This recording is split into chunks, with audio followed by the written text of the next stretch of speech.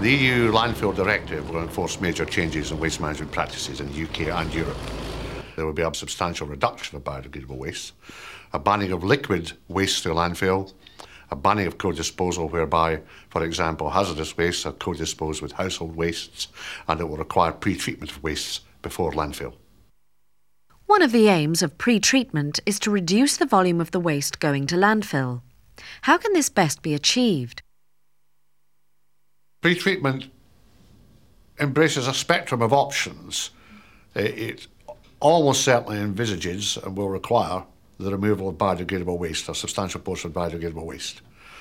It will look for recycling where possible and a recovery of any potentially useful components, or energy if it's appropriate for incineration, to use incineration. By 2020, we are going to have built probably of the order of 100 incinerators to deal with the waste. So you can see that from landfilling the majority of our waste and a small proportion of it going elsewhere, we're going to have to turn right round the other way. So this is a massive change for the industry. It means there'll be many fewer landfills. The pre-treatment philosophy has also prompted another change in the industry. A move towards integrated waste management. Most waste management companies are now developing integrated waste management facilities in the same location wherever that is possible from a planning point of view.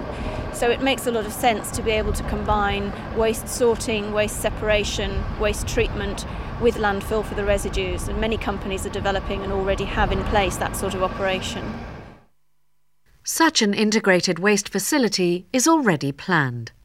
What we plan to do here is take the domestic waste and first of all process it in a building here which will reclaim as much material as possible for recycling. We shall then be composting some of the material which is either green waste or elements of domestic waste which can be composted.